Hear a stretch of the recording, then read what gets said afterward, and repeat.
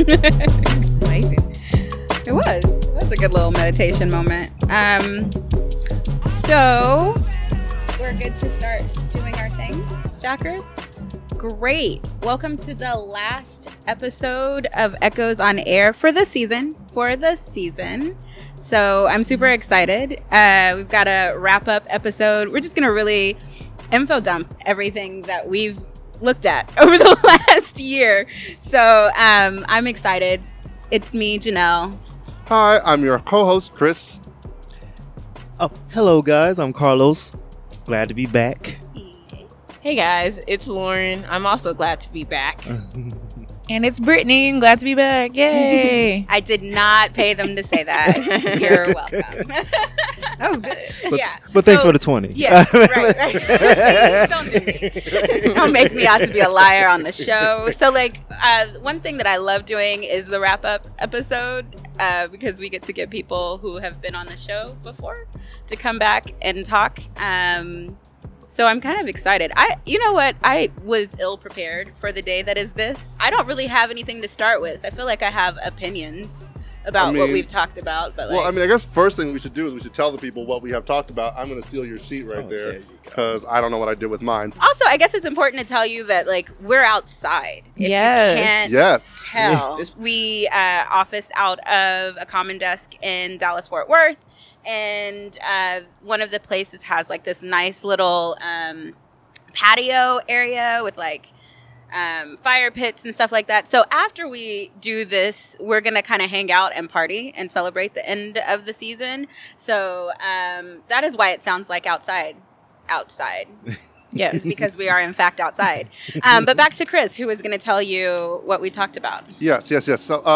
So, now, if you've been listening every month like you're supposed to, I'm kidding, you will already know this, but we have talked about R. Kelly and human trafficking. We've talked about the SMU Civil Rights Pilgrimage and the importance of learning history. We talked at our live podcast about social justice burnout. And just really, we got to do a lot of stuff in that. We talked about trauma. We talked about burnout. It was really good. It was really good conversation. It was so deep and honestly, there are at least 2 episodes this season that I feel could be their own podcast by themselves. Yeah. That was definitely one of them. Yeah. I feel like there could be a whole podcast of just therapist roundtables telling you how to fix your life. Talked about the LGBTQ plus community and relationship to Christianity and I think was it just Christianity? That was a good one. Or was it religion? I believe it was just Christianity. It was meant to be just Christianity. Yes. So we might dip into that next. That was a good one. Yes. We talked about the film Shatter the Silence by Cheryl Allison, which was really awesome. Me and Janelle got to go to the premiere. Me and Janelle and Jack, who you don't get to hear from enough, but you heard from in the last episode, actually. And she's doing another film.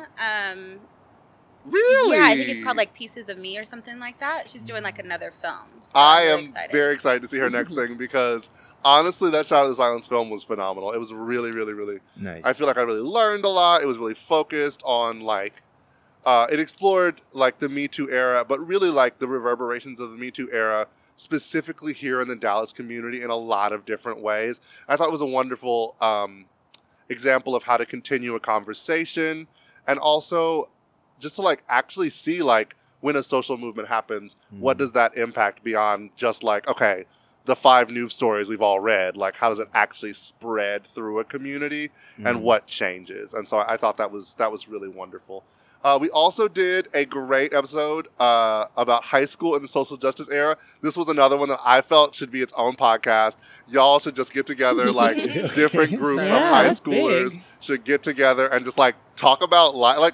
I learned so much. I got hopeful for the world, and I also thank goodness because the rest of us are messing it up. Right. You're not doing. However, the ball. However, I saw a post the other day on Twitter where some Gen Z person was like, "Wouldn't it be cool if on your Twitter page it played some music?" And I was like, "We're not going back to MySpace. That's MySpace. We're not going." Also, I don't even I know feel millennials fought so hard to get websites to stop auto playing music. Mm-hmm. It was remember you go and you still have a bad dial-up connection and it would auto play some music. It's I can't see the website because you're playing this stupid music I don't want to hear.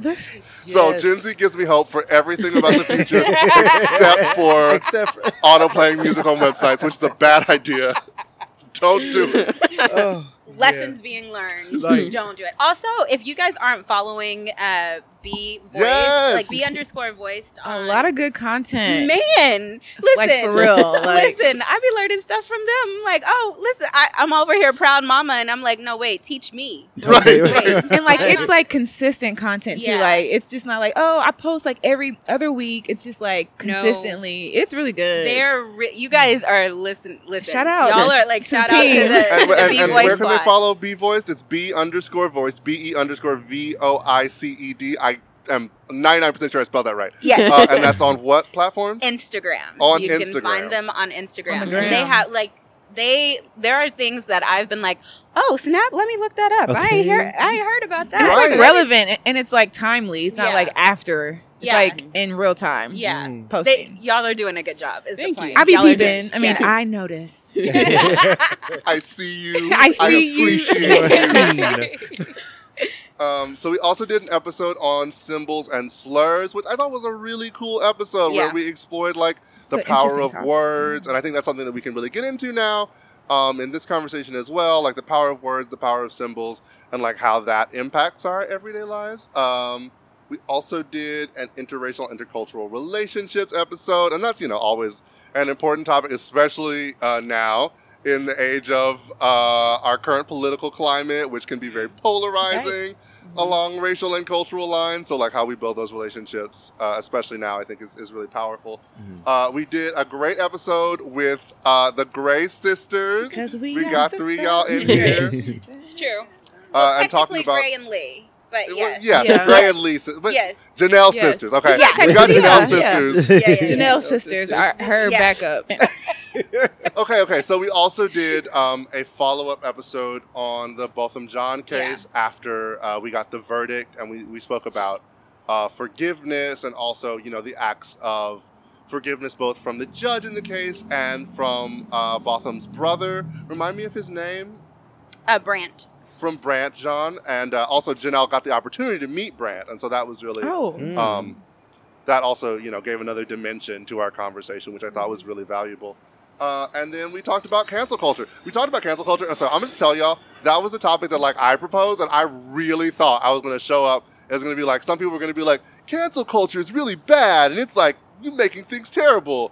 And I was going to be like, well, I see that perspective, but I also see this perspective. No. Everybody was like, cancel culture is not real. People don't really get canceled. And given that a certain Chicago rapper who now lives in Calabasas had a number one album, apparently cancel culture is not real. So, I don't know. Yeah. No, but that was also a great conversation, even though I really thought this was going to be the one where I was going to be like, well, I see both sides, and we're going to introduce different perspectives, and we really were kind of all on the same page. But it was still a really fun conversation. But it was a good conversation. Also, Tam and DR, yes, it was a great group. The combo was good. It was a great group. Because Tam has me cracking up on a regular basis. So I tell people that there are certain people that I log on just to see. Yes. I'm only here to see what shenanigans you got coming up, right? That's why I'm here. Which, by the way, means Mark need to cut her a check, but whatever.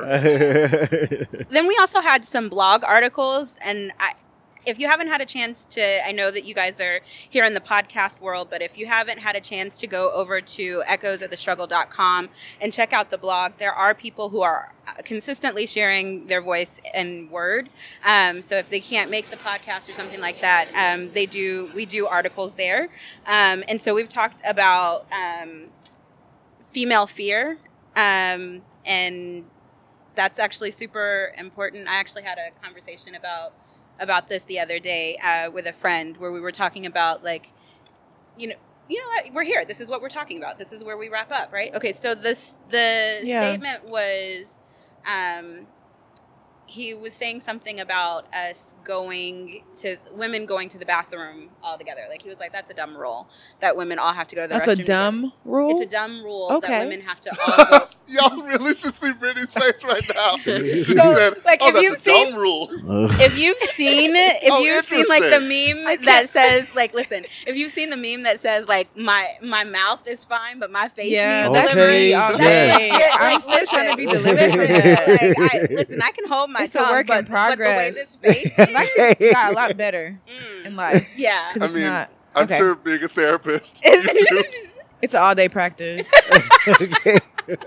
But so from his point of view, as we were talking, I could see what he was trying to, like, my statement is it's not a rule. Like I said, and maybe this is me putting too much into it, being a writer and TV and all the other stuff, but I was like, some TV writer really created this rule that women all go to the restroom, and it's now become like this tool that TV writers use when they want to excuse women from the table. And so now the world thinks that we all have to go together to the restroom. I don't know if you guys know this, and this may be shocking, but I've been peeing by myself for a really long time. Wait, is this like in social settings? Like, I think it's in social settings, like at a restaurant or something like that. Okay. So it was like, so first of all, I just want to break that part down. Okay.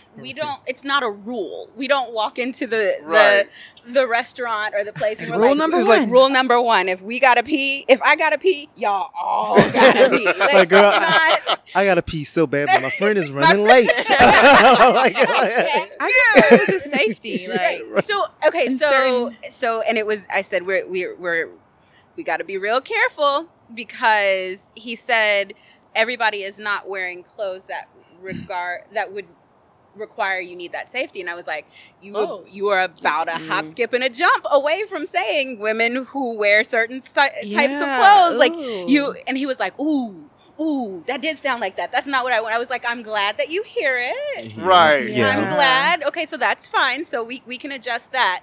But I was like, the other thing is like, women go to the restroom to talk about you. Oh no! We left so that we could talk about you. We didn't leave so that we could go to the restroom or whatever together. That's not what we did. I said, but also it's a deterrent. So if I go to the restroom, no matter what I'm wearing, if I go to the restroom with a friend, even if they do want to say something crazy to me, they're not going to want to deal with both people. Right. Mm-hmm. They're more likely to say something crazy to me by myself, even if they don't touch me. Mm-hmm. They're more but they're not going to want to take both of y'all on. Yeah. It's less likely. Right. So it was like, I wouldn't call it a rule. No, it's not a rule. It's just, hey, you want to go to the restroom? Okay, let's go. It might be crazy, but like my other thing is when I stand up by myself, I always wait for a friend to go to the restroom with me, because when I stand up, everybody's eyes are on my crotch or my ass. And I don't know that anybody else has noticed, because you're eye level. You stand and you're eye level with everybody, and that makes me feel uncomfortable too. And I've always thought of it, but I don't know that anybody else has ever really thought of it. But like for me, so if I'm sitting at a table with you and I'm like, hey, I have to go to the bathroom, I usually wait till the other person stands. Oh, wow. And then I stand with that person, because your attention is right. So it's divided. not like, oh, look, everybody right now, look at my crotch. Yes. Right. I never thought of that. Yeah. Now I'm going to think of it. Now I'm going to be at a brunch, and I'm like, you know what? I really got to pee with mine. And also, so at a brunch. Just FYI, so y'all know, all episode I'm going to be like, and this is a connection to other episodes of the podcast. So, this is a connection to other episodes of the podcast, part 1. This conversation, both about female fear and even specifically about like going to the restroom together, reminds me of the whole thing about the Whisper Network that was in Cheryl Allison's film Shadow of the Silence, where she talked about for decades and decades and decades, women have had a Whisper Network where like no one is accusing men publicly of being sexual harassers or sexually assaulting people, but all the women know, oh, well, don't go out on a date with that one because he's kind of, XYZ, or don't be alone with that one because, right? Yeah. And I think that like, I mean, I guess maybe I am looking at like TV shows and stuff, but I've definitely seen the TV show, and I'm sure it happens in real life, where like, you know, a woman will like pull another woman and say, let's go to the restroom together so I can tell you what is happening in the situation that you need to be. It's like the meeting place. It's just like, yeah. Yeah. And a lot of the times I said, you don't know how many times I've gone to the restaurant and be like, did you hear what the mama just said? Like, or just like fix your outfit, talk about, I mean, I never thought of it as deep as what it could be. I don't know that I really even think about it being that deep. Yeah. As much as it's just habit to do that. Yeah. Well, creatures of habit. So it's also very interesting because like, it like creates this kind of automatic like no men space. Yeah. And so it's like, if you want to like go have this conversation about men fucking up, it's like a no men space to have that conversation. It's also an escape. Like, think of all the times at the club, you're like, I'm just going to go to the bathroom. Because they can't go in there. I've used the restroom as an escape before. And then, like, on the other side, I feel awkward if I'm just standing by myself. So I'm like, okay, I'm going to go with you. That's true. All right. Right. I don't want to just be like, twiddling my thumbs. Right, yeah. Like, it's just, so that's the approach that I always go with. I don't know that men necessarily do that. Like, but I think something that's also just sticking to my mind is like, the whole safety in numbers. So just like, let me go with you. Yeah. So that I won't feel and look awkward, and because we came together, so let's stick together. I did say, now that is a rule. Yeah, now that's a rule from a young age. Yeah. Like, now off top, your mom. That is actually a rule. If you ride together, you stay together. You go, yes. Right. We came together, we leave together. Now that is a rule. But the restroom thing, not so much. Not so much. If I don't want to get up, I don't. But yeah. So I also want to say, we also talked about U.S. citizenship and the freedom of movement on the blog. We also talked more about words and literature and how that can actually spark change. We talked about the mass shooting at the mosque in New Zealand. And it was very interesting. That one was really interesting. Elaine is actually the person who wrote it. Elaine was my college roommate, and she now lives in New Zealand. Was, of course, in New Zealand when it happened, and it was just an experience for her to watch how people reacted to that, especially being from the U.S. and then watching how we react to shootings here. And the reaction there was super different, which is a whole other thing to talk about. Yeah. I try to get away from politics. That's not my thing. These mass shootings. How different was the reaction? It was almost immediate. Like, I feel like a lot of places, it's almost immediate. Like, we need to take action. We need to make this go away. Right. Yeah. Yeah, because didn't like they like introduce legislation like within like the week or the next couple of weeks? They it was like fast. Really quick. I mean, they're already doing like gun buybacks. Yeah. Yeah. It takes for and if you talk to people, like I have friends in Australia and the UK, and they say the same thing. They look at our country and think it's absolutely insane. Because they're like, this doesn't make any sense. You've had this many, I remember in Australia, there was this one, and they can all name the one. I don't know what it is, but they can all name the one, and it changed everything.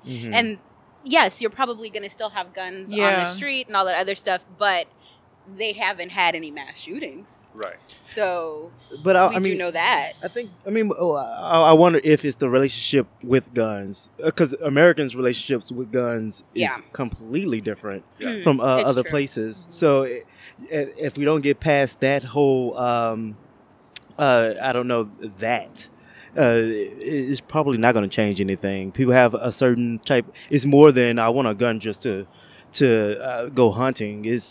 Some people feel like it's part of their identity as an American to have a gun. It's my right, and I'm going to use that. And especially as a Texan. Especially as a Texan.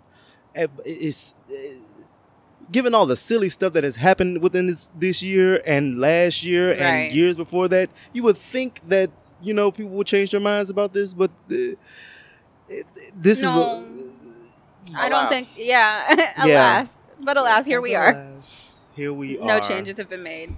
Yeah. I mean, state by state, there have been changes, but it's tough because in a state where you can, like, carry your gun anywhere, you know what I mean? In a country where, like, okay, so Virginia says no assault rifle purchases in Virginia. But if I go next door I'm bad at geography. What's next door to Virginia? Let's see. I feel like either Tennessee or Kentucky is very close by. One thing though, and I love that the younger generation, but it's always the younger generation. It's always the kids that step up and say, "Okay, enough is enough. Right? Y'all are not doing enough." Yeah. And now we're starting with the war, Vietnam, and all that. It was the young college kids like, "Oh, y'all are doing too much," and I think civil rights movement. Like, with a lot of it. These kids coming out protesting the school shootings, I think. We may not see anything until they're able to get into the age where they can have some real political influence and some real. They have a real voice now, but like actually have the tools to be like, you know what? I don't want you to represent me. I don't want you in a position to have control over my life or now my kids' lives. Because when I was a kid, y'all sure didn't care about any of the stuff that I was going through. Trish is here. Oh,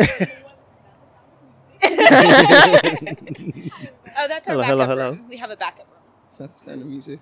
But so if you want to jump in on that mic. I mean, I think to your point, right, it's a norms thing, right? So here it's kind of a normal thing that happens, but there it's not. So everybody was like, oh crap, we need to, this is different norms there, right? Like they don't really deal with that every day. Here, unfortunately, as sad as school shootings are, I feel like I hear about that every week. I feel like I hear about a school shooting every week. I hear about some act of violence every day, every single day. And I mean, we did something like after Columbine. I think they put more metal detectors in black schools. That's such a heavy statement, though, to say that we are normalized to gun violence in schools, shooting in schools. Like it's scary because eventually the truth is, if we don't do something soon, we're gonna be so desensitized to it that we're gonna be too far gone. And we're starting to do it now, but then we're gonna blame the victims for the guns or for getting killed or for having friends.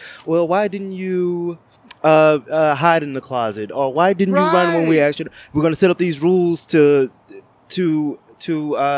help the victim survive rather than just taking the main problem out. It's really not.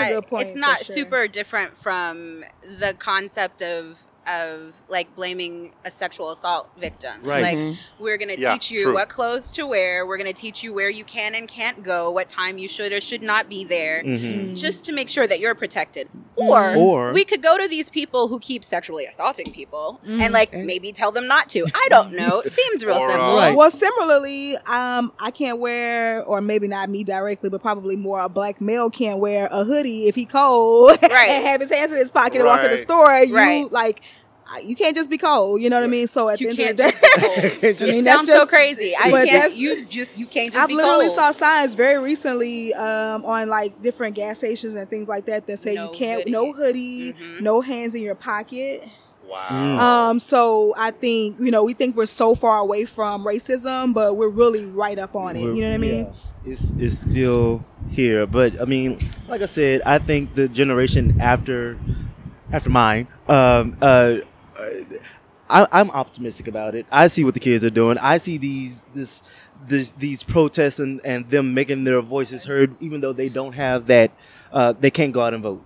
But kids as young as 13 outside marching and saying enough is enough. Like I don't want to be going to school. Is the place I go to as a sanctuary, as a place where I'm supposed to feel safe and I'm supposed to feel like I'm being nurtured and taken care of. Yeah. I don't want that anxiety stepping into my school.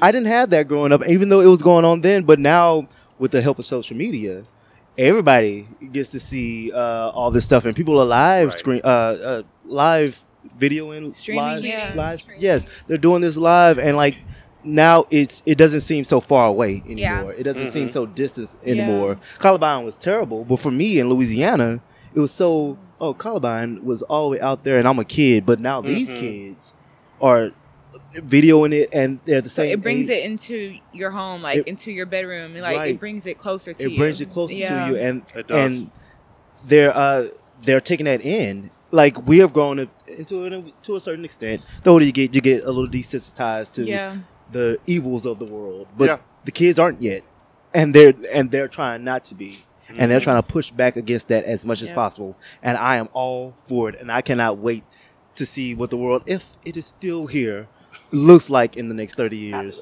40 years. I would also say, connecting to our other episodes. I just wanted Chris is good with the connections. You got to bring it back. I do want to say that, like, a lot of this, especially conversation about what you can and can't wear or whatever, that reminds me really of the R. Kelly conversation we had. Because so much of the way people made excuses for him was like, oh, well, you don't need to be messing with a grown man like that anyway. What? You can't go to a concert? Yeah. Like, a 17-year-old can't go to a concert without fear of being preyed on by, like, a 40-something megastar rich man? And at what point do we start blaming R. Kelly? He had all the power. Like, you got really listen. Listen. He was on this episode, right? Weren't you on this episode? No, I was. We were going to talk about it, but we didn't want to go into detail about the R. Kelly specifically. Yeah. We wanted to talk about. But you were definitely because he was hot. Because I mean, for one, I'm close to it. Not that I've ever had to deal with it, but people in my family. Yeah. I am very protective of. This is one of those when it's close to home. You take it personally, and you look at it through a different lens. Yeah. At what point do we say, ultimately, the person with the power is the one who should get in trouble? Yeah. I don't know why we sexualize, especially young POCs, specifically young black girls. We sexualize them so early. Yes. And they get into high school, and they dating somebody older. And instead of us saying, oh, that older guy is crazy. Oh, she's just being fast. It is not her fault that she has been groomed and manipulated by an older man who knows how to do it and how to gain her trust and how to do all that. And kids specifically, because young boys deal with this as well. So I also wonder how much of that, specifically with older men and younger women, we play a part in that, because we always say, girls, they mature faster than, and so like we actually excuse it in a way, and then when it happens, we're like, now why you out here being fast? But didn't you just tell me that this boy was immature? Like, I wonder how much of that we do without knowing that we do it. However, I will also say, like, you can't mature fast enough to be more mature than a 40-year-old. Now that's true. Right. And sometimes trauma will mature you as well. Right. I speak about that a lot in my therapy sessions. And what you said was really big with grooming. That's a big thing that a lot of sexual abuse victims are experience, and that's over like a period of time. And like that grooming aspect is just like testing the boundaries to see if you will say anything, to see if you are not going to resist, just to kind of prime you for, and that's big. Well, I think to your point too, it's layers, right? So not only is the problem with how we sexualize them, but I think especially in our culture, how we demonize sex in general, right? Yeah. So it's like when it happens, they don't even know what's happening. Like, I assure you that I found out on my own a lot earlier than my mom was even willing to talk to me about sex, in general. And so I think, when you demonize sex as a culture, and when somebody's exposed to it later and they're like, oh, this does feel good, this is not that bad, then they don't know what to do. Like and especially because their brain is not fully developed yet too. Yes. And if it's demonized, then the first sexual encounter will be full of shame if they already feel like it's not something that's not natural, it's just bad. Yeah. So now I don't want to tell anybody. Yeah. And then you can't get the resources or the help if you are in a grooming situation or you are in an abusive situation. Like you don't even want to say that you had sex, period. Much less like, oh, and it was this older man that like said these things to me that made me uncomfortable in these ways. I was going to say, for me, because now I see how I talk to my nieces and my nephews, and I see how my sister talks to her daughters and how open and how these conversations are, this is sex. This is I want to talk to you about this before you find it anywhere else. Right. And I don't remember that when I was younger. I remember my mother's sex talk was very, you're going to want to have sex one day. Just make sure you wear a condom. And it was like really quick. You're like, oh, y'all having sex? No, ma'am. Oh, well, if you're going to have sex, wear a condom. Like, yes, ma'am. And then that was it. Well, and that was doing better than a lot of people. Right.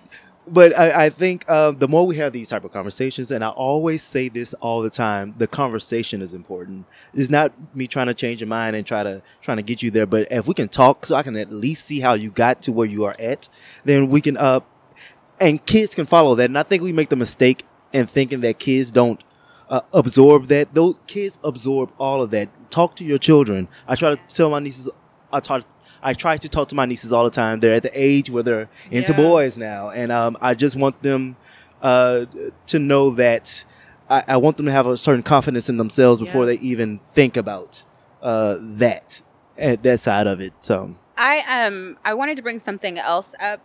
Speaking of B_voice, so you don't know it yet, but you're about to be put on the spot. You've been put on notice. She's like, oh God. But also our daddy is here. Hi, Daddy. Woo! Hey. I was about to say, I was going to give it a shout out. Like, the commissioner is here. Commissioner nice Radio, y'all got to listen. Can't see him, but okay. Also, the fact that Ed Gray, the commissioner, is here reminds me of our SMU episode. That was where he taught me to do tosses. I'm like sort of joking, but like not really. That was where I learned the great art of shouting out. Everybody, you gotta like cross-pollinate your different audiences. You gotta give a shout out where you can to make sure everybody's listening to everything they need to be listening to. Yeah. It's so funny because literally every episode since then, Chris will be like, because I learned that from the commish. Honestly, like it's a thing. But the reason that I brought that up is, first, hi, Daddy. And then... Can y'all hear I'm actually going to put you on this mic. Yeah, we need to get you on our guest mic. Because we've got the hot mic. And the reason that I wanted to put both of you guys out there on this is because there's this new case. Daddy, you did a your radio show yesterday on the case, and then you on Be Voiced, you posted the top 10 things about the Rodney Reed. Yes. And so I kind of wanted you guys to talk about that. Oh my goodness. The Rodney Reed case. This episode airs the 21st, right? Huh? The 21st is when this airs? Yes. We're just, okay. So, basically, I guess if anyone doesn't know, in 1996... Rodney Reed was arrested for the murder of his girlfriend, Stacey Stites, I believe her name was. And in 1998, he was convicted and put on death row for her murder. However, after reviewing a lot of the facts of the case, it is very, very, very, very, very possible that he did not do it. And he's going to be executed November 20th. And there's a petition online, people trying to stop it. Celebrities have rallied up. I believe like Beyonce is one of them. There's like a lot of names that are joining in. Sorry. And it's just, there's just too much evidence right now that where he needs to be executed. Like, even if it's just like to push back for a while, it cannot happen November 20th. There's too much fogginess in the case for it to happen. Mm-hmm. Yeah, talking to that point, I had the opportunity to interview Rodney Reed's brother, Roderick Reed, and had it's been too long that I've been having the opportunity to say I've had the opportunity to interview people who've been done wrong in the state of Texas. Had the opportunity to talk to Sandra Bland's mother, had the opportunity to talk to Botham Jean's mother, and now I have the opportunity to try to save Rodney Reed's life. Texas leads the country in executions of people who are innocent, and these are the things we have to do. We have to do more than just sign petitions. We have to elect people and hold those people accountable. So within the last 24 hours, I've again exercised the opportunities that have been afforded to me by calling up elected officials and people of influence as well. And that's why I'm glad I'm here on Echoes on Air Media to talk about the opportunities again that we have to stop injustice in the state of Texas. And this was, this was something that was obviously very important to you and the B Voice Squad because you guys posted about it. What was it about? 10 facts about the case. It's like there's like an Instagram page I put together this page of facts about the current facts of his case, and just reading them, it's just there's no way that this execution just absolutely just has to happen. I've got it pulled up. Go ahead. Okay. So first one was just a recap. It's basically what I just he's scheduled to be he's on death row, scheduled to be executed on November 20th. 2, the murder weapon has never been tested for DNA evidence. 3, the state's 3 forensic experts have admitted on the record to errors in the testimony, which led to Reed's conviction and the death sentence. 4, renowned forensic pathologists, including Michael Baden, MD, Werner Spitz, MD, Leroy Riddick, MD, and Cyril Wetched, MD, have all concluded that Reed's guilt is medically and scientifically impossible. 5, Rodney Reed and Stacey Stites were having a consensual sexual relationship. 6, for months after the murder, Jimmy Fennell was the prime suspect in the case. A recording of one of the police investigators indicates that Fennell was suspected in the murder of Stites, motivated by her relationship with another man. 7, Fennell's best friend at the time of the crime, Bastrop Sheriff's Officer Curtis Davis, has now revealed that Fennell gave an inconsistent account on where he was the night of the murder. 8, 2 witnesses have come forward in recent weeks and submitted signed affidavits that add to the mounting evidence against Jimmy Fennell. And 9, Fennell later served a 10-year prison term for a sex crime and kidnapping. Law enforcement records also document a pattern of violence against women perpetrated by Fennell.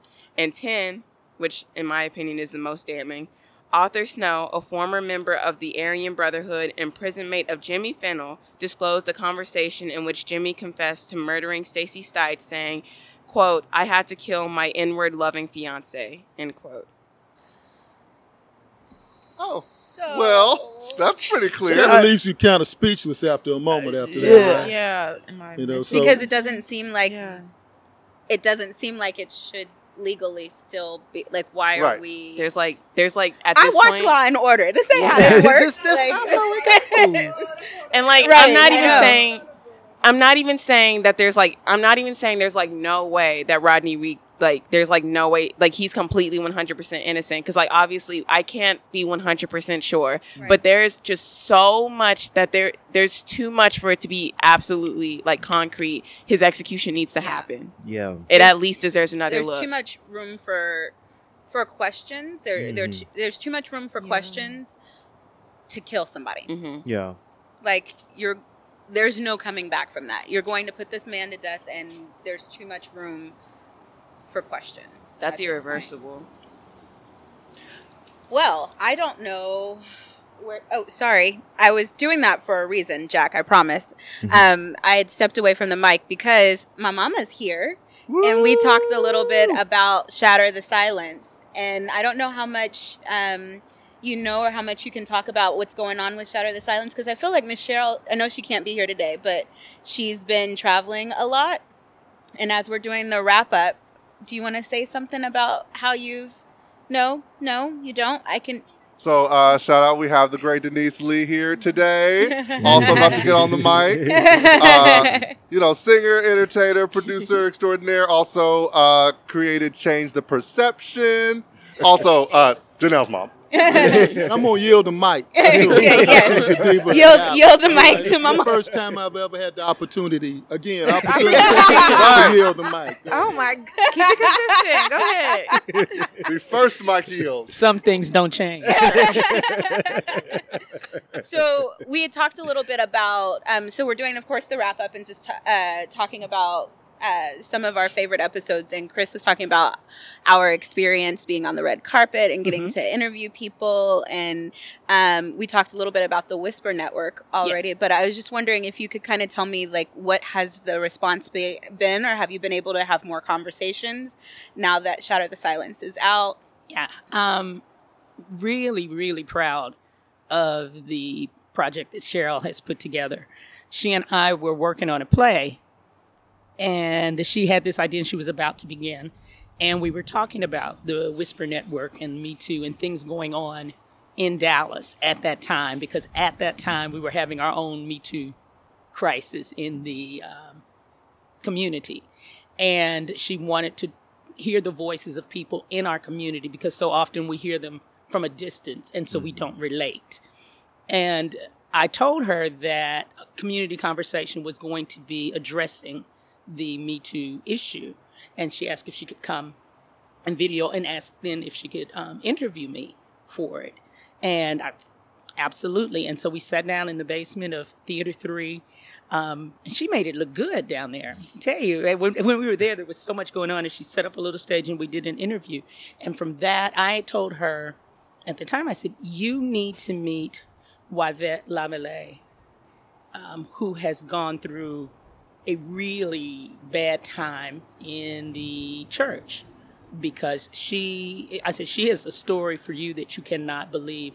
And so I put the two of them together, and Yvette became a focal point of her documentary. She actually left the church because of the incident that happened with her, but she has become a very outspoken, a very vocal person in the community. So we keep this conversation going. The documentary now has been in, and I'm not going to get these numbers right, but I know at least 10 film festivals.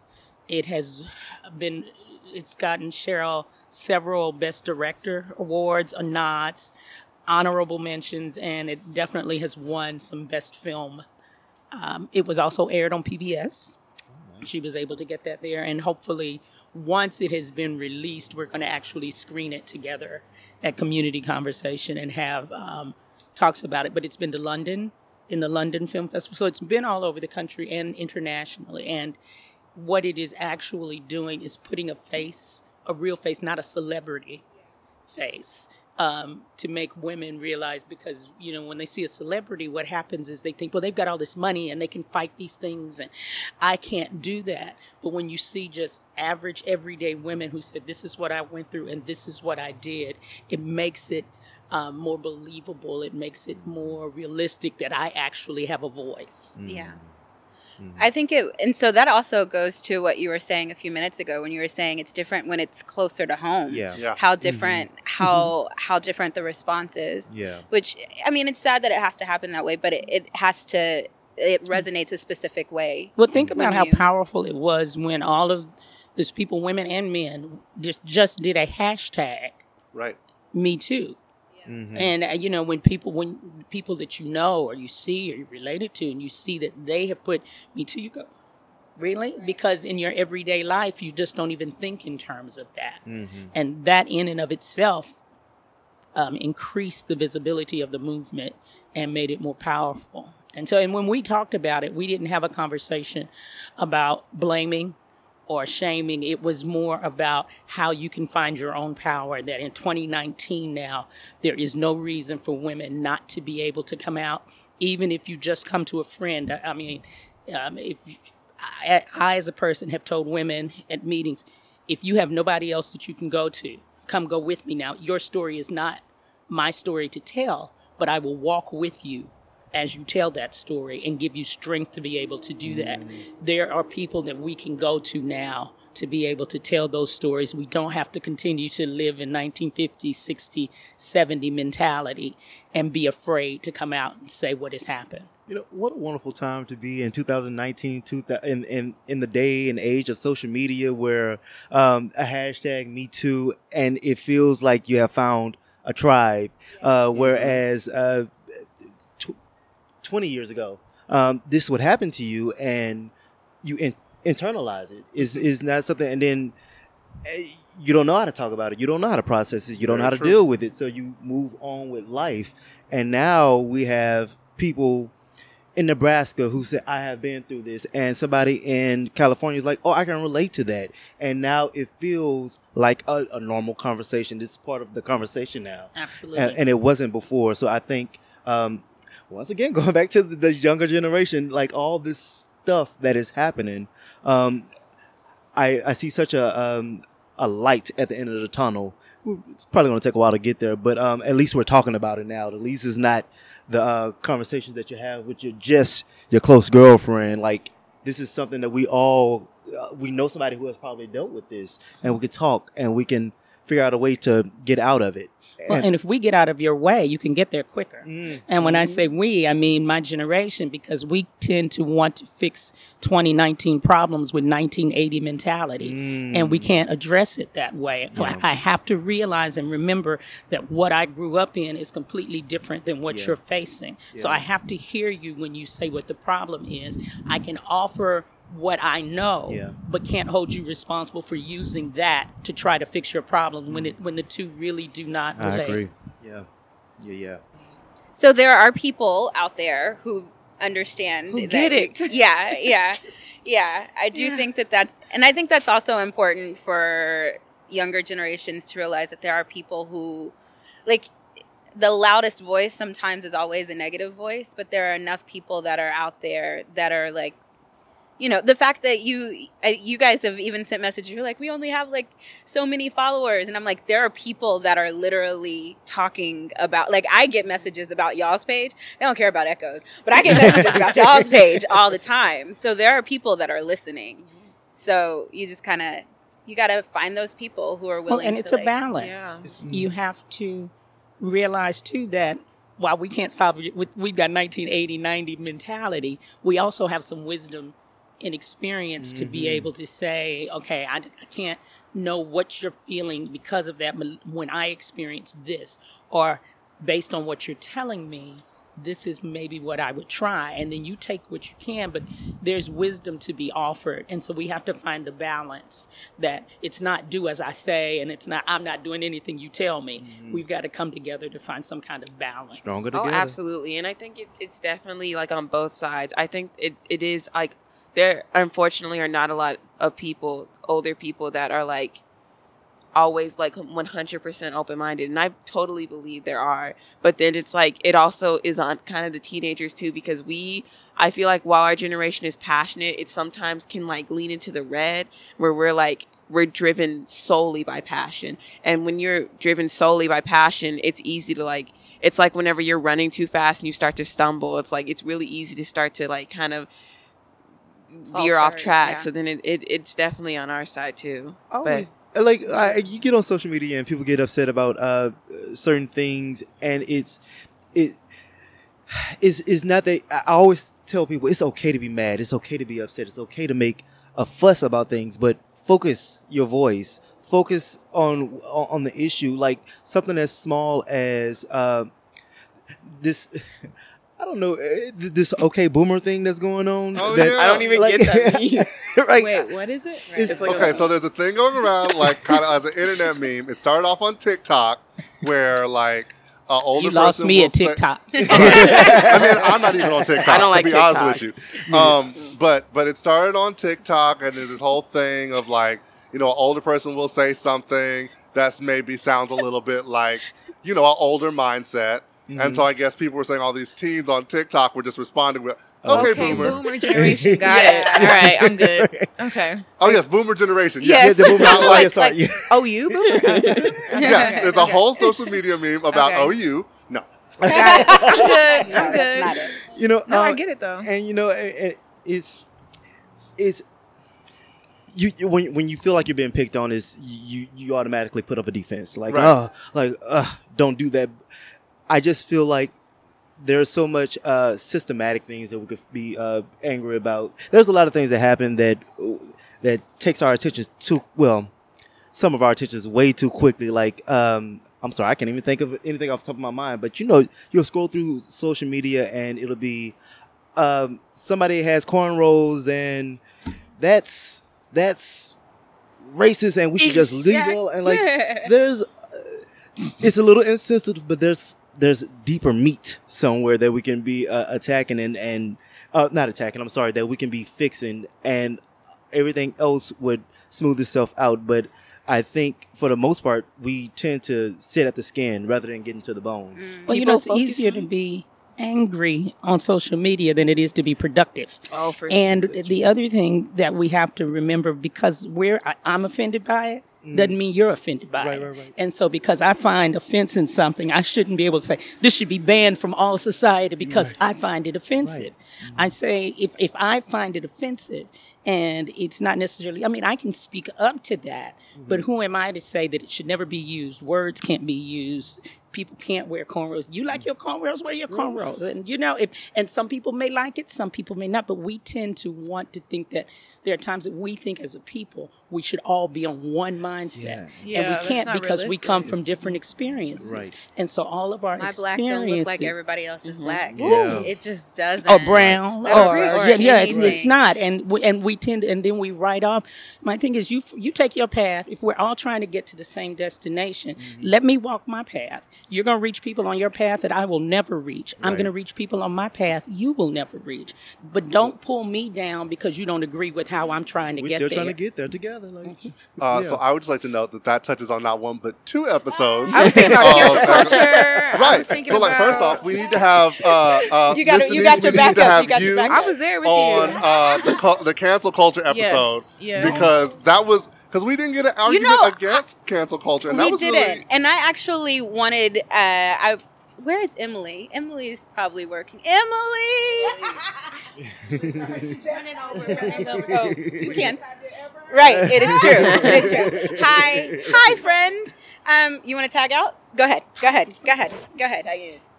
Tag in.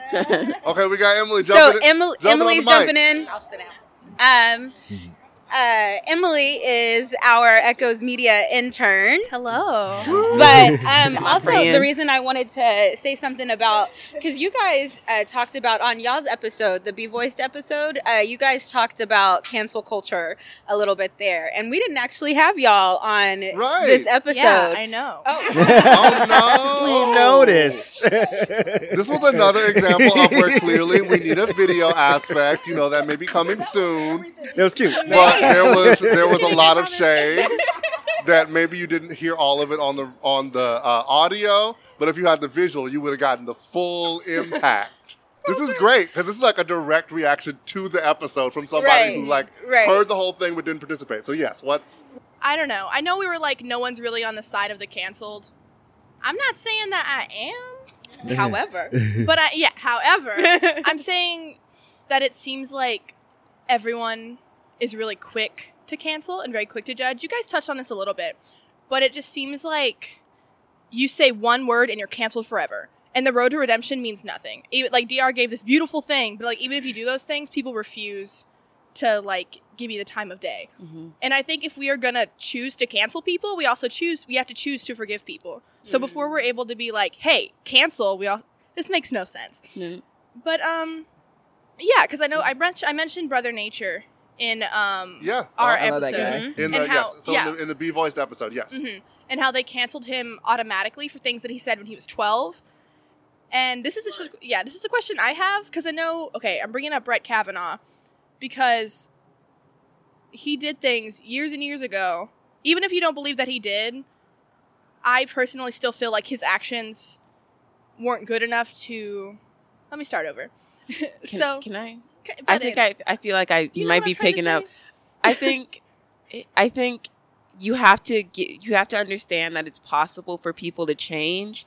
Not everyone is going to change, but you have to be willing to realize that, because none of us are the same person we were 3-5 years ago. Mm-hmm. And people learn and grow from their experiences. And a lot of people don't understand that, like, when you're younger, people are brought up differently. People don't understand and aren't educated in the same way you are. So like they may not have that opportunity to know that was wrong and at the time. So it's not fair to like judge where they are now based on what they've done in the past. And like sometimes I feel like it is at a point where certain people don't need to be as relevant as they are.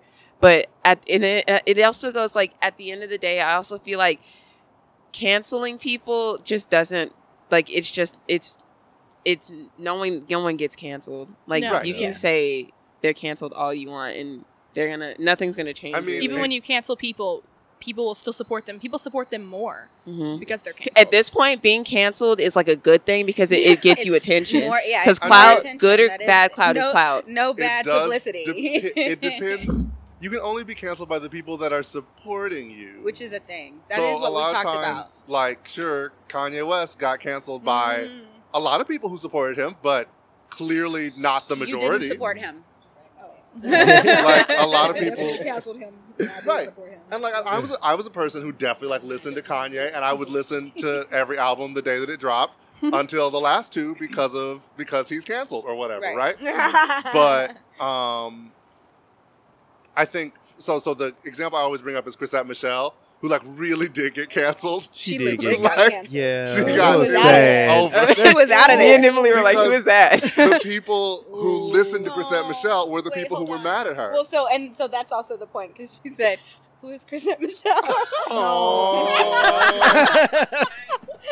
Chrisette Michele. Okay, she was just here yesterday. Like, first off, the thing about Chrisette was she was already on the borderline as far as like success career. Anyway. She hasn't really that part. broken through. She was okay. So do y'all know India Arie Andor? Okay, y'all know India Arie. Do you know Jill Scott? Y'all know Jill Scott. Okay, so she was think in like that a tier below them, but in the same genre. Yeah.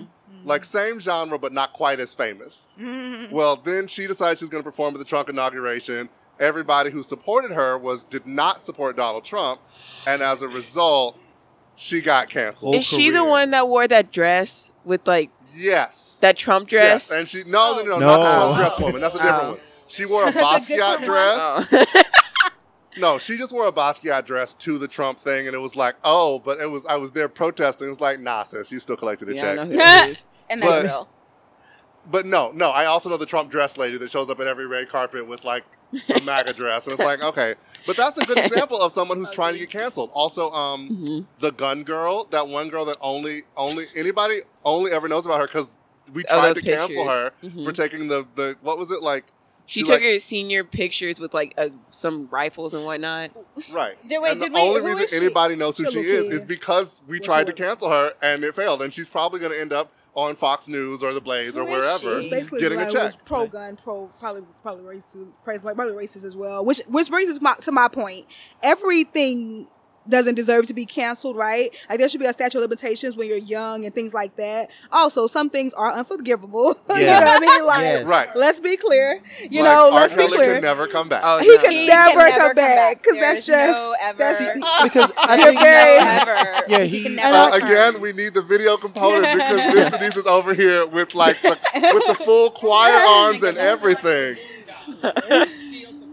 Right! Oh my gosh. Right! Why did he need to be canceled 3-4 times? When I first found out about this, it was like the batteries were low on that. What's going on?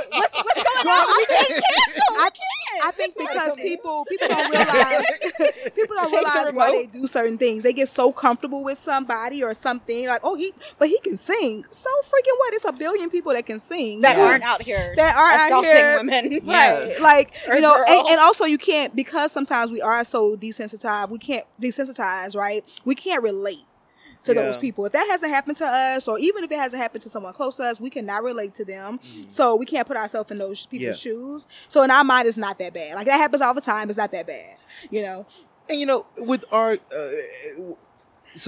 I feel like certain things happen with people that happened like 30 years ago, and they get counseled for it. They're not the same. They've grown into somebody differently. Whereas with R. Kelly, up until this man, the day that they got him, has been doing the same behavior since the 90s. Right. And on one hand, I feel like obviously it's a mental health thing. He obviously has some things that he needs to deal with. That does not negate or take away the pain that he has caused these little girls, their families, and all these other things. He should be counseled and stayed counseled. Because this wasn't something that he decided, I need to get help for this. Let me go. And nobody, I don't care how old you are, nobody can say legally that there was some ambiguity. I mean, she's 14, but she wanted it. You're just wrong. You're just wrong. Yeah. And it's done. Yeah. And there's a lot of people wrong in that situation. And it's done. So his counsel, he can stay counsel forever. But then there's other people. Oh yeah, Chris Brown. Good question. It was brought up. What? I don't think. Come back. Oh, yeah, you can.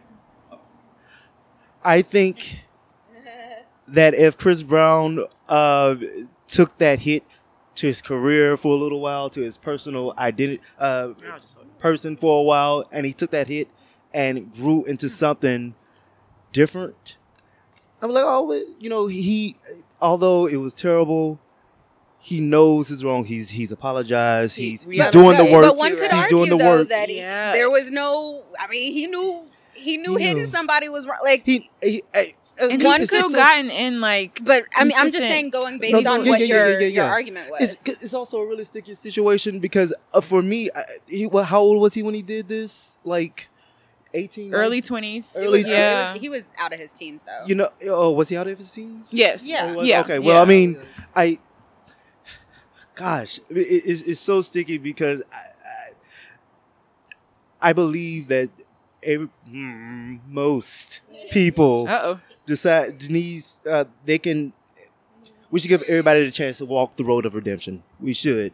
There's just certain things that if you consistently show who you are, then I'm just not. I'm not interested anymore. So maybe what we're saying though is that you can walk the road to redemption, but that doesn't necessarily require. Like, what does that require of me? Oh, because if we look at this road to redemption, which it was by DR and Co. Really, because I think we added some stuff while we were on air. Go ahead. You want to go ahead and plug that just real quick? The cancel culture. The cancel culture episode. No, no. I plugged it once, and we were still kind of in the. Okay, cool. I just wanted to make sure. Cool. I didn't want to overstep that. So, the first thing that DR says is that the offender needs to offer a genuine, heartfelt apology, actively go to therapy.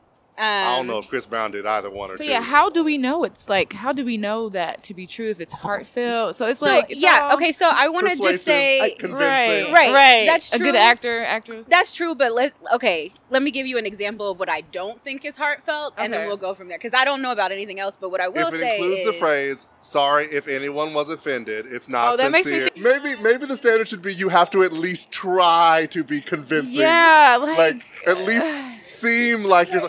If anybody could seem like she's sorry, it should be Gina. But. And she only did that because she got the outrage. Right. Had it not had been that, she wouldn't have even. But my point is when I say when I'm reading genuine heartfelt, that ain't it. Right. I don't know what I feel it. Yeah. But that ain't it. It is subjective. That was what. That's fair. So Miss Denise is not on the mic, but she's saying that's subjective. What we perceive to be genuine, because we don't know their path and how they are able to express themselves as to whether or not they're genuine. To me, it comes off as more genuine if it comes before you get caught. Yes. That's also true. If there's a moment where you come out and there's when you haven't gotten all the backlash. Yes. And some people don't know how to say, I'm sorry. But they're forced in front of a camera. And I'm not defending any of them, but I'm saying some people, when they're forced in front of a camera and in front of so many people, don't know how to say, I'm sorry. And then people, especially when they know they're about to be judged, when they know that you're talking about their livelihood, when everything that you've come up with may be taken away, and we judge them right in that moment in the midst of their crisis and say, I don't believe that. Now, and that's our prerogative to say, I don't believe, but who are we to say that is, that it didn't come from what I think happens, and once they finish, give them a year down the road. Mm-hmm. If that behavior happens again, then... Well, and so that might be going back to what else DR was saying is actively going to therapy for whatever the offense. So if it's like to talk about what that offense is, volunteering at an organization that has been affected by this offense, and then make life changes, which is, I think what you're saying is going down that line. What do you see? There were additional things that were added, which I'm on board with, which were no money from your past actions or creations. So like the money that you got during that. Yeah, like the money that you made while you were doing bad stuff, you need to give it to some organization that is affected. I mean, maybe not. If it's like Kevin Hart, I wouldn't say that. And like when you were talking a lot of that, like Do I think Kevin Hart still hates gay people? No, probably not. But do I think that Kevin Hart gave a convincing apology at any point? No. Right. And I do think that. But also, he didn't try. Yeah. His apology was not. I think being a part of the LGBTQ community, right? I personally, and I get offended very often in this, this things are going on now, but I don't think that he necessarily needed to apologize, right?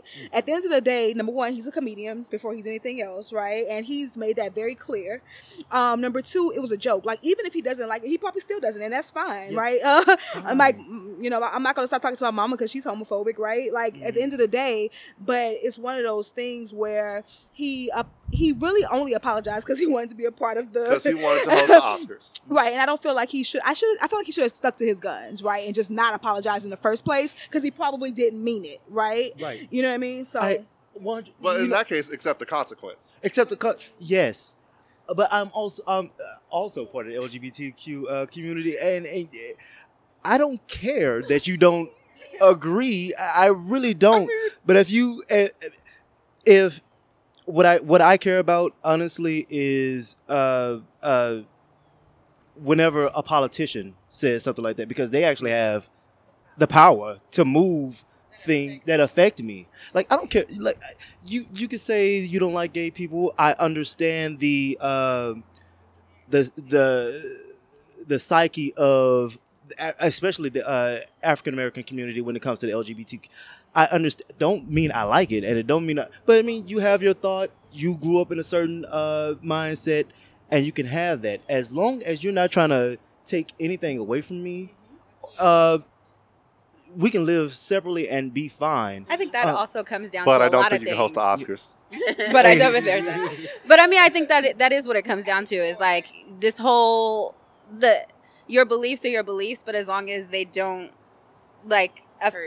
you're not hurting me, you're not taking anything away from me, then, there are a lot of people that believe a lot of things that I don't. So, right. And you know what I do? I wake up and I go to work. I mean, not really, but you get what I'm saying. Like, I wake up and I go wherever I go. And then, like, I walk through my life with being unaffected by you having your belief on Smith Street down the court. Like, I don't care. But again, I just think that there's such a thing as, like, a natural consequence. Like, if you're anti-gay, you don't get to host the Oscars because, like, a lot of the people who will either be there or who are in leadership positions in the organization are LGBTQ, and they're not going to want you to show up. Same way, if you said something anti-black, are you really going to host the Grammys? No, you're not. Because then Beyonce's not going to show up, Jay-Z's not going to show up. Insert all the artists that anybody actually wants to see. Rihanna's not going to show up. You know what I mean? So, like, I think there is such a thing as a natural consequence where that's not even canceling. That's just like, oh, well, you don't like me, and I'm not coming to your party. But that's a product of the world we live in now. Like, we're not in a world anymore where we could tell women things like out in public and pat them on the booty and send them on their way. We're not in the world anymore. A guy like that is not going to be allowed to host the Oscars or the Grammys because half the people want to see are women. More than half, in my opinion. Yeah. We don't, and we have changed as a society. I want to get a word in edgewise. You were talking about comedians and gay jokes and everything like that.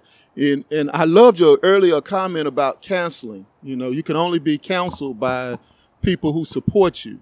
And I'm going to use that one. I'm going to give you credit for it the first time.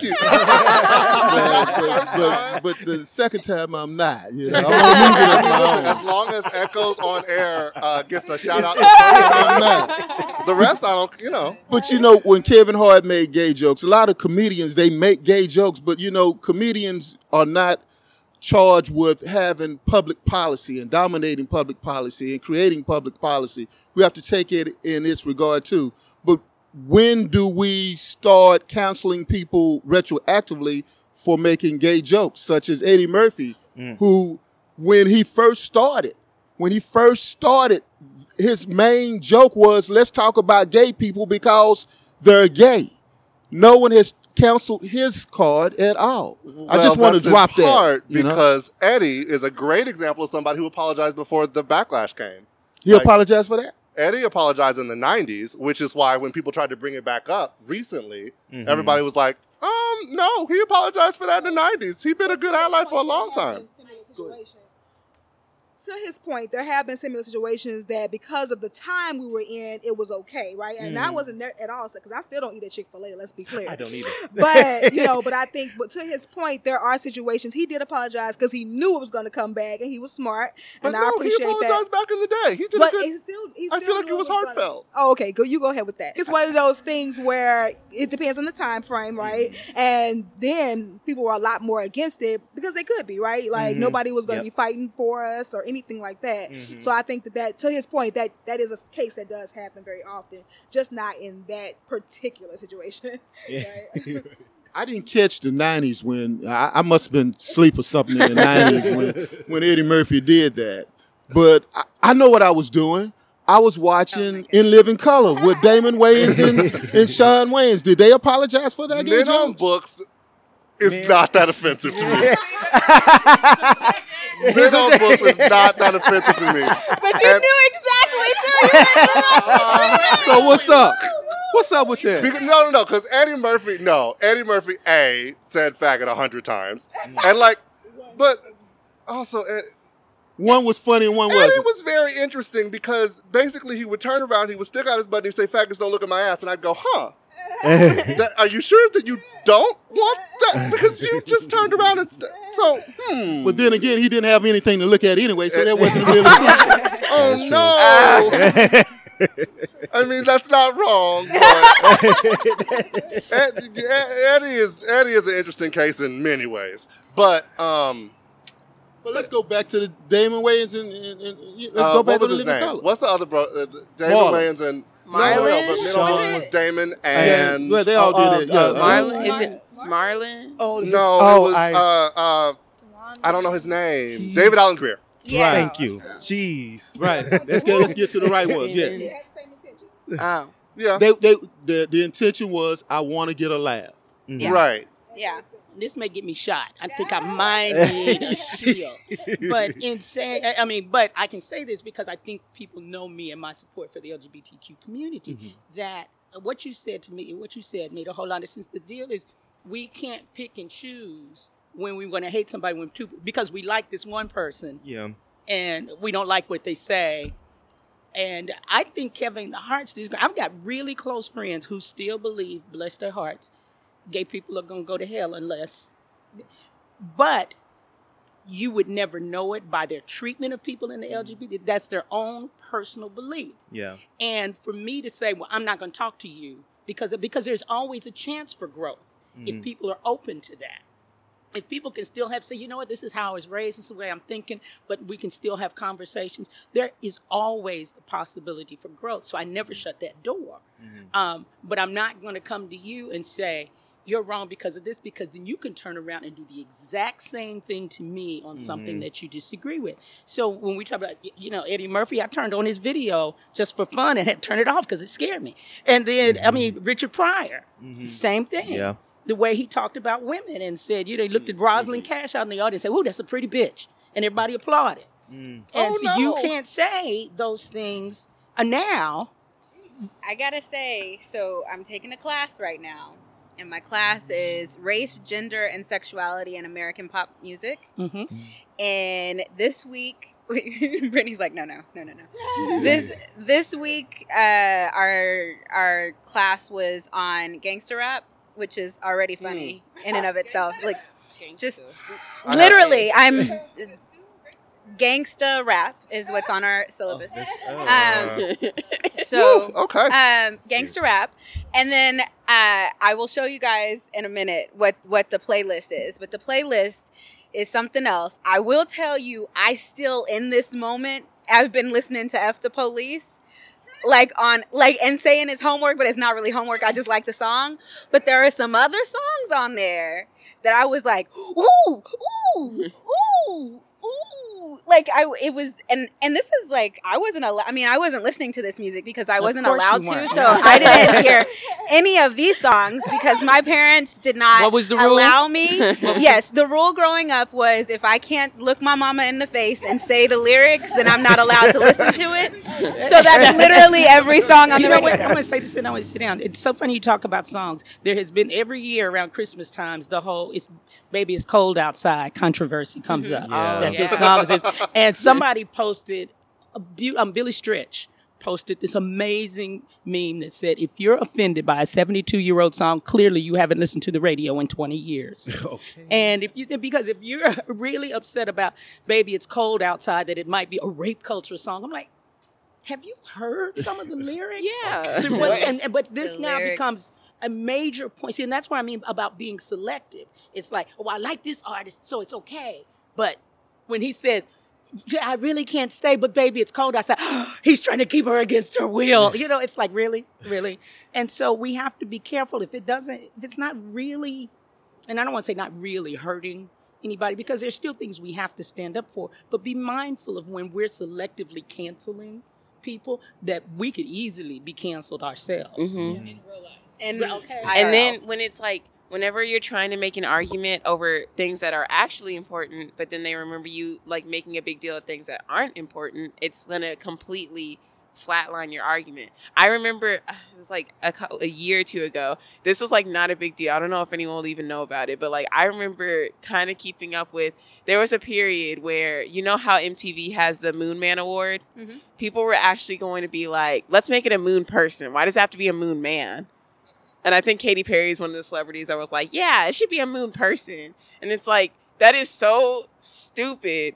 And then like, that's why people make fun of feminism and things like that, is because when you argue stupid stuff like that, that's not important, they're going to remember stuff like that and then turn a blind eye whenever we bring up actually important issues. See, this is the conversation I thought I was going to have when we did the cancel culture episode. But instead it was like, oh yeah, no, you're right. Cancel culture, not real. But I will say, as far as like, in the same way that what is offensive will differ from person to person, what is not important enough to be offended about will also differ from person to person. You say stupid to me, because to some people that's incredibly important. Right. Yeah. So like, oh, sorry, go ahead. No, that's it. That was just it, because I usually try to follow.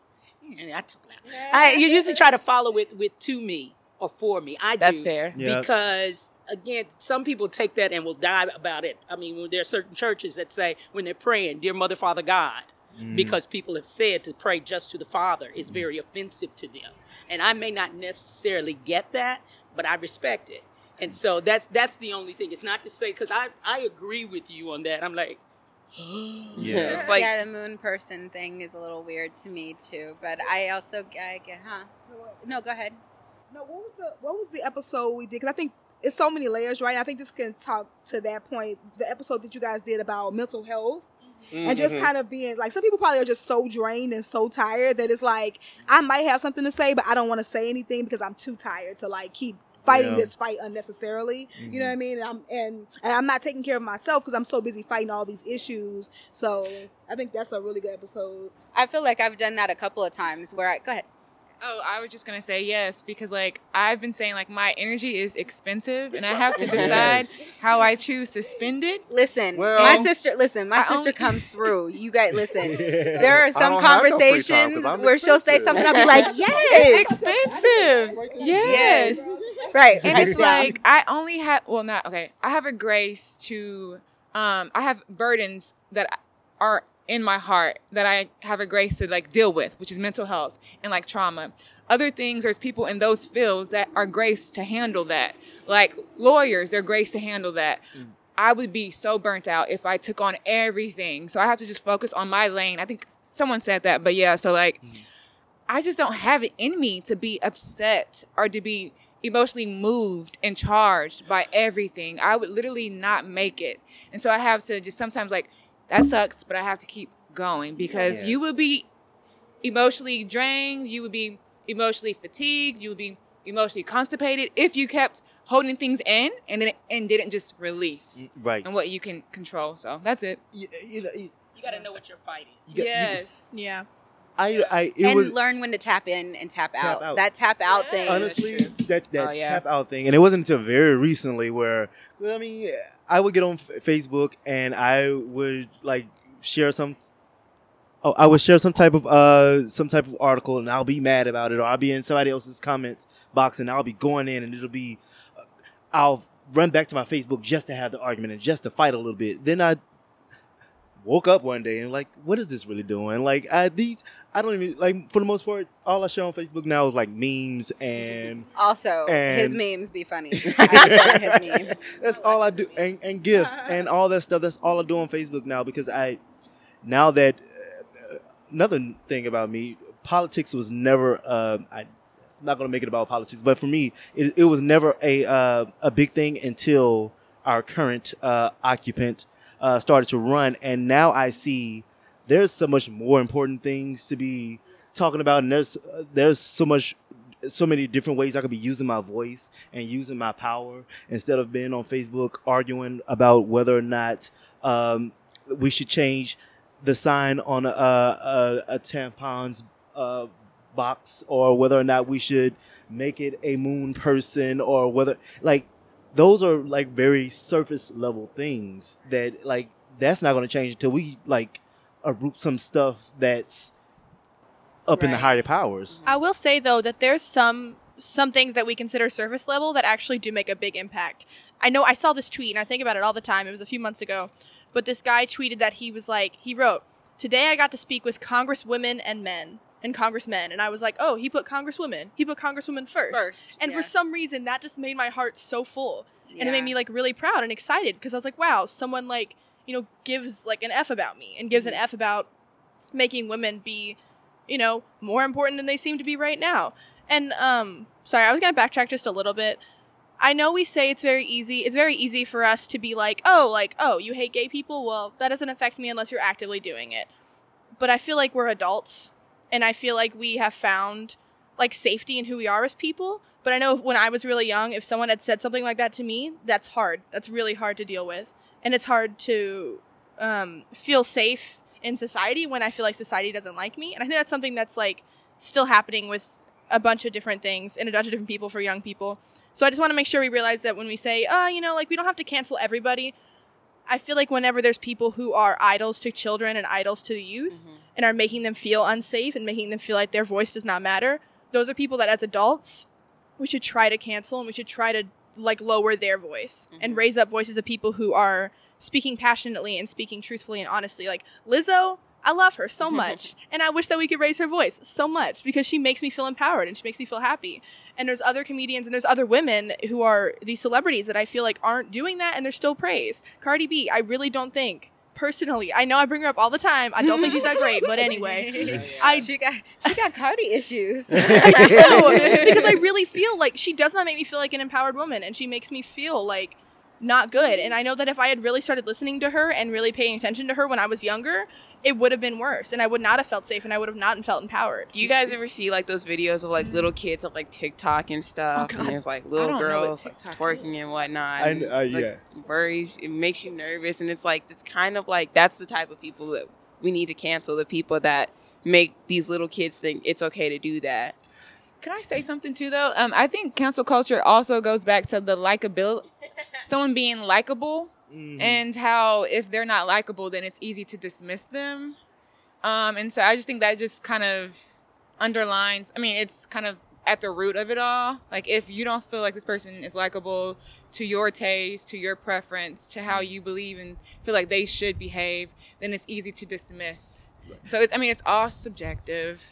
That's like... And I also, like, cancel culture, I would like it to be careful not to just totally eradicate the freedom of speech. Like, honestly, I like to know that you hate me, so I know not to avoid you. I like to know that I know to avoid you. I like to know how you feel about me, so I know. If our politicians were honest about how they felt about certain things, I'm not voting for you. I'm not giving you... that's not going to happen. That's not going to happen. I see who you are. Yeah. And I think, just like there are certain people... now, don't get me wrong, because I'm totally on your side with this. Like, if my niece was looking at up to someone who I felt wasn't giving them the most positive image, then I would feel some kind of way about that. There are certain people who also look at, you don't like gay people? Well, that's the right attitude to have because our country is this and we are this and we're supposed to be that. People are scared of change and people are scared to rock the boat. And we will always have those people, and we are the non-power pushing back. And I think that's a positive thing, but also there are little kids looking up to those people who are with the power, who grew up in that and want that. And let them talk so we can know how to keep them at arm's length. Go ahead. Yeah, I was going to say we do have to let them talk. We have to let every side and every perspective talk, because I saw this a few years ago, and it said you don't argue or discuss something with someone to change their mind. You discuss it to change the minds of the people around you who don't know how they feel yet or are on the fence about something. And I know because there's conversations I've had with people, and other people have been like, hey, thank you for having that conversation because now I know where I stand. And if we know where we stand, we can be subjected and selected in who we cancel and who we decide not to follow. Because if we don't know who we are, it's going to be very easy to be like, oh, they're canceled? Okay, I'm going to cancel them too. Yeah, and we should really be careful of wanting people to think how we think, right? Because that creates this box or this vacuum where we're just like, you know what I mean? Yeah. It's very unrealistic. And I think, it's one of those things where you have to say, okay, how can I, you cannot support her music, right? For me, I don't have an issue with Kevin Hart. I'm not going to tell that to the people, but I'm probably not going to pay to go see his show either, right? Yeah, right. Or I'm not going to I'm never eating at Chick-fil-A, things like that. That's my personal process. If somebody asks me why I'm doing it and they don't know, I'll tell them. I'll explain it to them. It's not because they don't like gay people. I don't care about that. But you can't donate my money to organizations. You know what I mean? Yeah. So that's a bit far, right? With my mom, even with certain things, I can explain things to her that she doesn't understand. And sometimes she'll say, oh, okay, I won't support that because I don't agree with that either. But she might not even know what I'm talking about, in the beginning. So I think, but also if she doesn't agree, then she just doesn't agree. And I have to be okay with that because that's too much of a burden for me to carry, Yeah, go ahead. Oh, no, go ahead. Oh, I was going to say trying to change the minds of people who are very steadfast in theirs is really draining. And it's not easier. It's better to talk to change people around you who are not completely steadfast. I agree. I don't think because I always say, and I said it earlier today, the conversation is always important.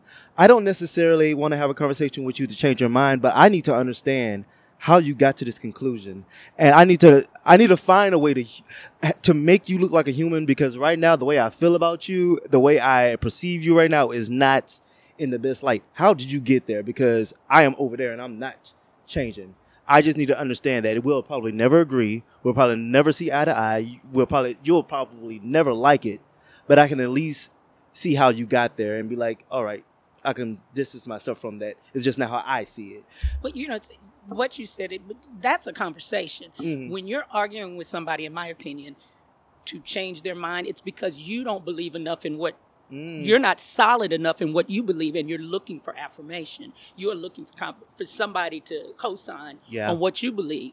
I mean, we can have this conversation all day, and that's fine. And usually, and most of the people who know me, if I'm having these kinds of conversations on Facebook, when I've decided that you've closed down and you're just trying to change my mind, I just go, okay.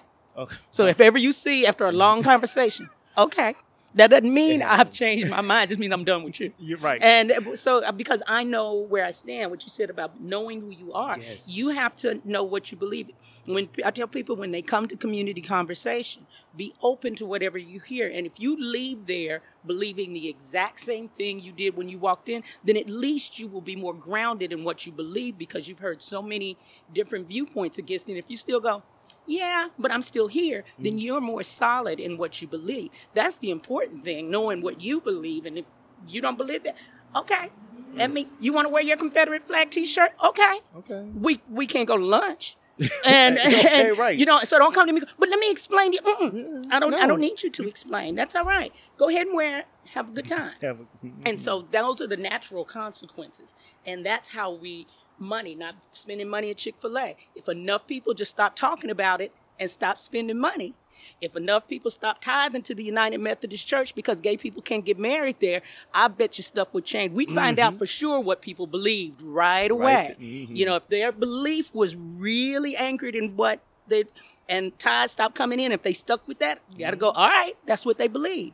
But if they go, well, let's think about it, see, then you wasn't supporting that for the right reasons. Right.